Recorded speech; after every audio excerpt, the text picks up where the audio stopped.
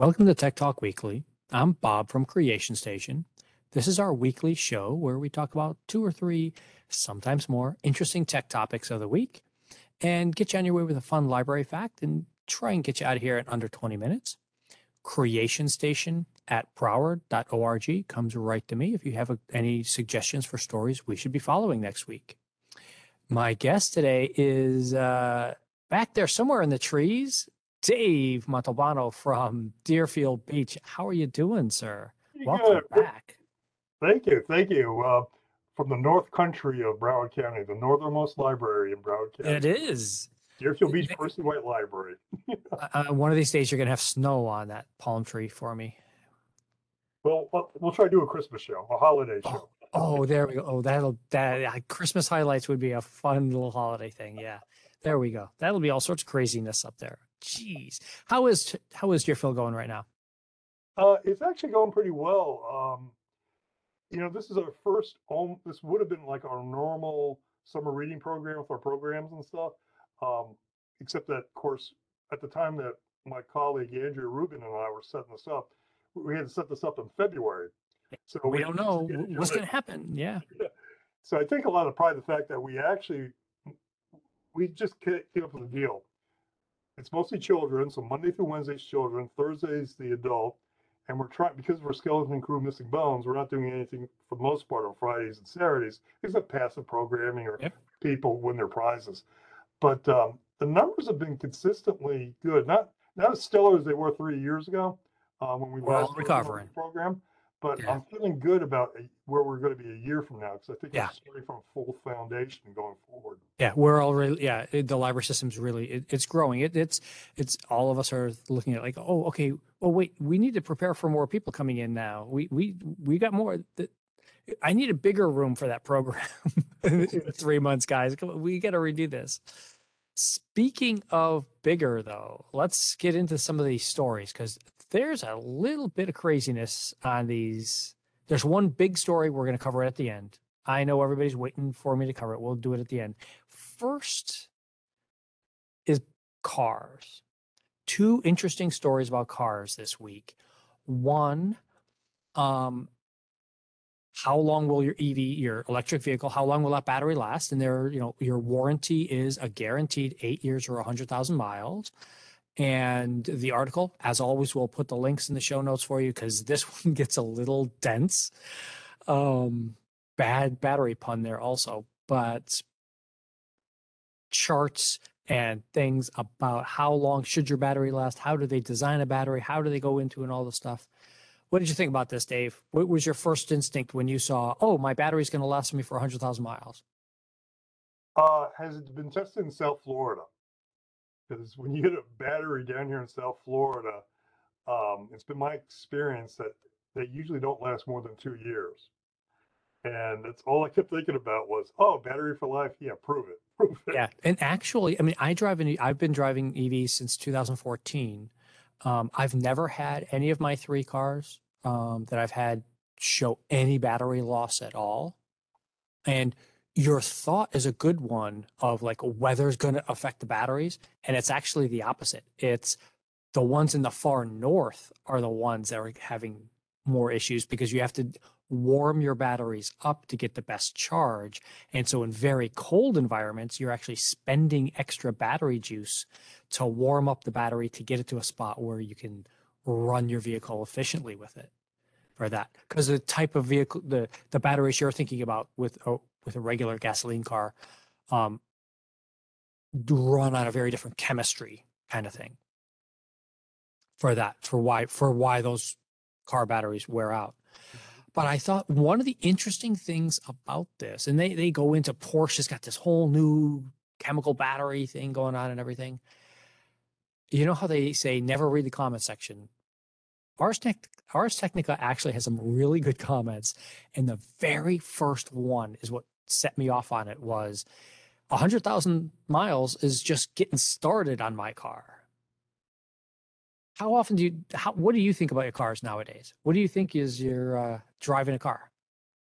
I went from an Aztec to a Jeep, and I'm currently driving a Honda. And the Honda's been my least cost of all the cars that I've driven. My Aztec, Pontiac Aztec, for as bad mouth as it got, and the vehicle of Walter White from Breaking Bad, um, it actually held up pretty well during I in 9 years I did over 94,000 miles on that, and it wasn't giving me any problems. It was just one of those things where I just said it was time to get another one. Um, so overall, I've still stuck to gas. I'm still not sold on the electronic cars yet. Maybe my retirement age, I'll go to the next level, but I'm still waiting to see how it all plays out. Yeah, I think it was interesting because it turns out, people were, as always, well, my car's 200,000 miles and this is what I do and this kind of stuff. And it turns out that the average typical car in the United States right now lasts for anywhere between 150 to 200,000 miles. And these EV batteries are guaranteed at 100,000 miles useful life. That's not your battery's now dead and it won't work anymore. That means you still have at least 60 to 80% of your charge working on your battery after 100,000 miles. So it's quite possible that some of these batteries will be lasting way longer. I mean, there are some Teslas out there that are over 500,000 miles and have only had one battery swap. So it is a thing out there. But to get you enraged just a little bit more about cars, Dave, would you pay a subscription so you could have heated seats? Life is complicated enough right now. That just killed me. I I mean, was blown away by this one. I'm like, what in the world? Remote start key fobs. Your key fob that so you can walk up to your car and start the car and or open the doors. I'm not paying nobody for no subscription fee for this on a BMW, no less. you know, it's bad enough we got to figure out our health insurance and the whole things with that. Matter of fact, I've been dealing with something with billing the last 2 or 3 weeks. There's just been, I've done automatic billing on some stuff, and all of a sudden that's gotten, oh, we found out there's a fraud on this account of yours. Oh, okay, let me go through that. And of course, the first phone call you make is to the Philippines, and you're going, huh? Maybe that's an issue that somebody's taking all my numbers and moving them across the world and all that. Yeah. It's like, can you imagine? It's like late at night, and you're going out to your car, it's not working. You contact customer service to find out why you're paying the subscription. $18. I'm paying you $18 a month so that my seats warm up. What are you telling me that? Yeah, I was just like, holy cow. I mean, it's not in the United States, but remember, we got people who listen all over the world. So I saw this story and I was just like, wow. And it's BMW right now is actually doing this. This is not something they've suggested they might. There are people paying $18 a month right now to get heated seats in their cars. But Volkswagen, Toyota, Audi, Cadillac, Porsche, and Tesla all have some sort of subscription model for your vehicle also. It's funny because my dad retired. This is not a lease, by the way, guys. This is not like you're paying like your hundreds of dollars for the car. This is on top of whatever. Yeah. Well, my dad retired in 1987 as an insurance adjuster, and I remember saying to him, because that was when they're really making turnover from when you could work on your own engine on a Saturday afternoon to you really had to take it in because you didn't have the computer technology to check your engines. And to me, it was like the end of an era because, I miss that DIY, do it yourself kind of attitude with things. And the older I'm getting, we covered that new right to repair law 2 months ago. Yeah. And it's like I'm getting more and more like that in my old age, that I want to kind of solve my own problems right now. And I don't want to, again, call a customer service number over something and have it go extended, to some time zone that's 12 hours ahead of me. So if I'm calling at night at 6 o'clock in the evening, guess what? They're up at 6 o'clock in the morning across the world. Yeah. We're transferring numbers and stuff. It's like,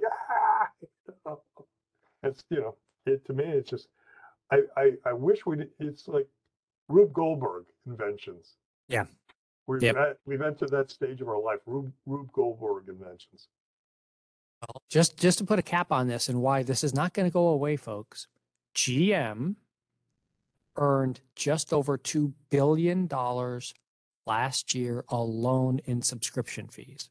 Now, I know that this is partially their OnStar that you have to pay a subscription fee to get. So that's where that is. But just to give you an idea, GM is saying that's going to grow up to 25 billion by the end of this decade. Not like in 10, 15 years, by 2030. So you only get another 8 years max before they expect this to hit. And that would put them at the same level of Spotify, Peloton, or Netflix for subscription fees, for how much money they're making off subscriptions. They're going to get to the point where they can give you the car for free because they're just going to charge you so much in subscriptions for everything that's in it.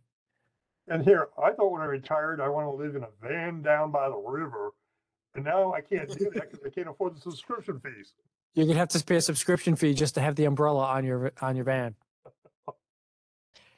Happier topics, happier, nicer, fun topics. The big stuff this week obviously has been space. If you've paid any attention to the news at all, people have been talking about space. But there were actually 3 really straightforward space stories this week that people should be paying attention to.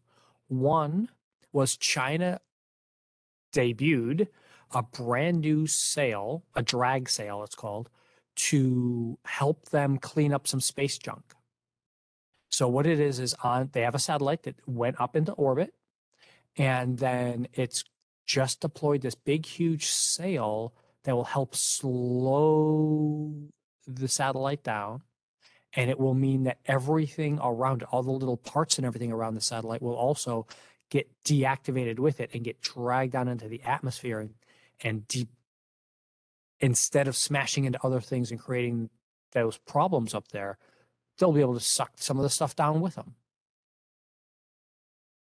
Because, Bad little idea, huh?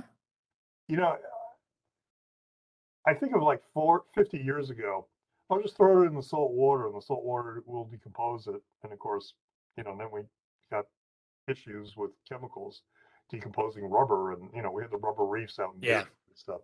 So it's interesting because I always thought, back, when we had very few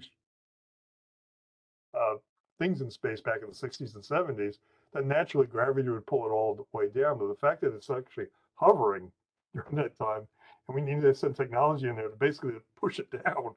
Yep, we need to get something up there to push it down. And right along that idea, we went to an asteroid last year. And we covered that on this show, and it's amazing. It was so crazy, and the stuff's coming back from it. Well, NASA revealed something earlier this week that was pretty heart-stopping.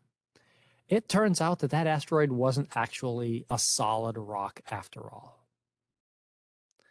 I thought it was oatmeal. Yeah, I know. I'm like,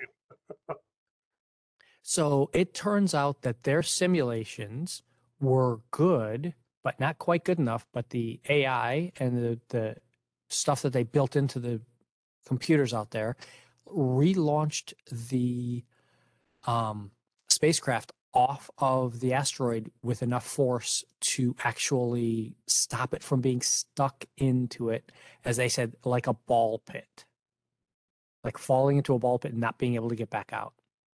Incredible. But I mean, if it is made of oatmeal, can you imagine what we do to feed the world with that? I mean, that would be an incredible feed. I know. It's just, so this is just an amazing thing. You've got to watch these videos if you get a chance. They, it shows just how little we actually know. Yeah. Nobody dreamed that you could have something like that this close in orbit around us without having it just disintegrate or either be a solid rock. So we're learning brand new stuff every day. Yeah, so one thing about life is the older you get, the less you know. The more you know that you don't know. Yeah. And speaking of which, the big story of the week, and we're not going to cover it in depth because we could spend 20 minutes just on this, is the James Webb put out their first new photos, and everyone's seen some of these really cool photos. I'm going to show you one of them in a minute. But this here, if you go to Marketplace Tech, they talk with scientists about how to make sense of what you're seeing, rather than just show you all these cool pictures. Show you what are you actually seeing. And one really good example they used was when you're looking at all these pictures, remember you're looking back in time. So this is more like doing a core sample of, like, when you go out to the glaciers or you go do a core sample anywhere else on the planet. And when you dig down, the farthest stuff away from you is the early pictures that you're seeing here. And you, as the things get closer and closer to us, is their more recent past. So when you're looking at these pictures, think about that some of the stuff, a lot of the stuff that you're seeing out there is way back in the past. Like if they were looking at Earth, it would be 5,000 something BC. That's how long ago that some of these images are recovering. But I know.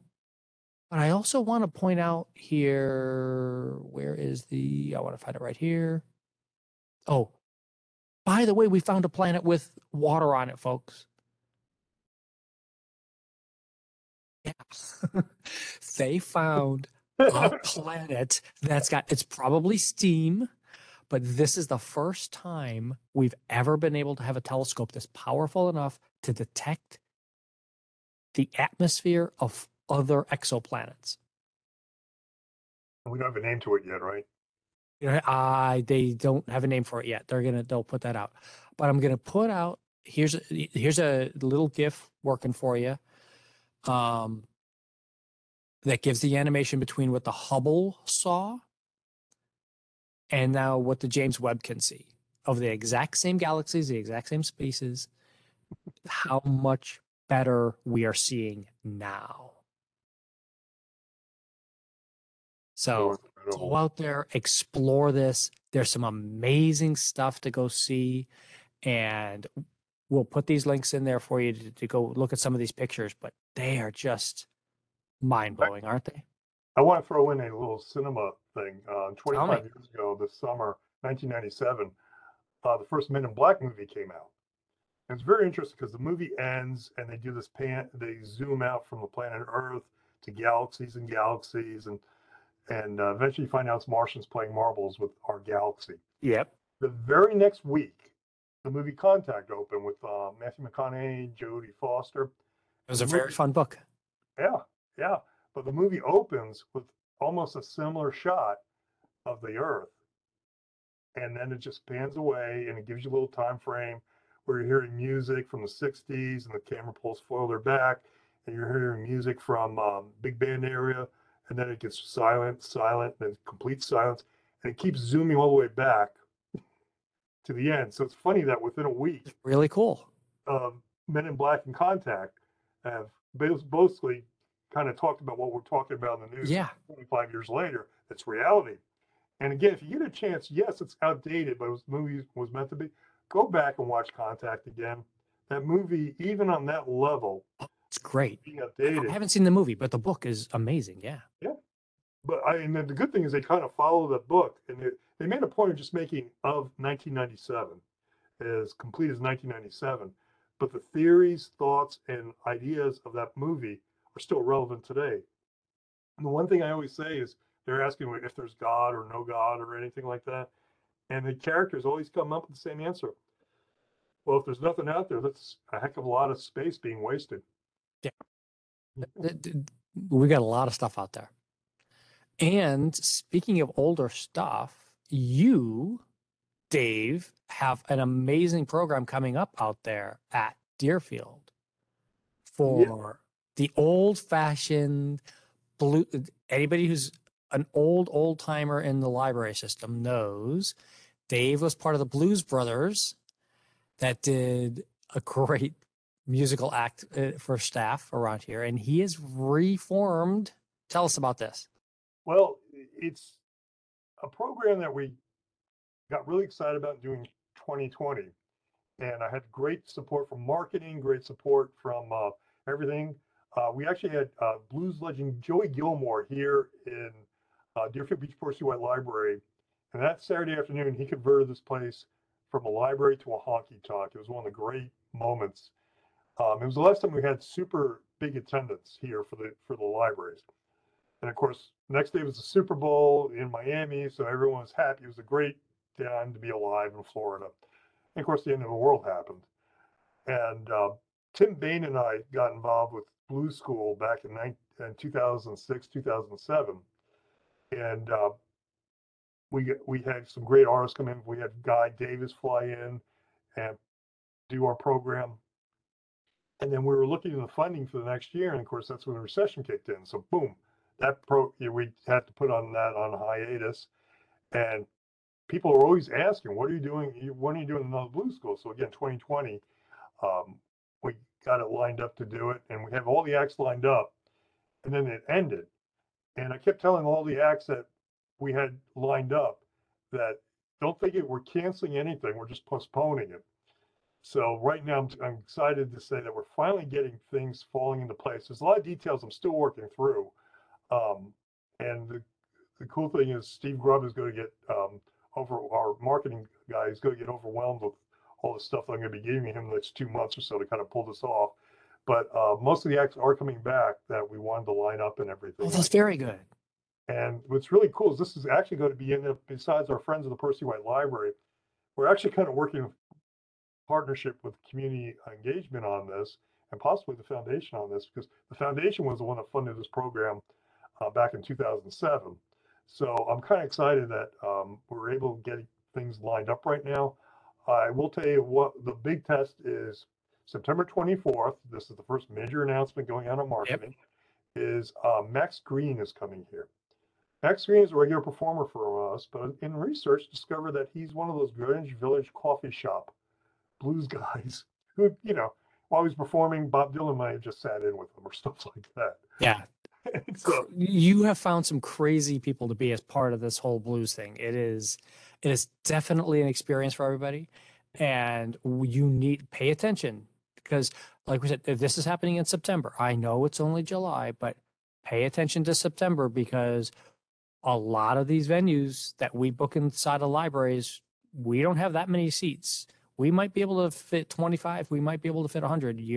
We're not fitting in hundreds of people for an event. So pay attention to your events calendar out there and come see us.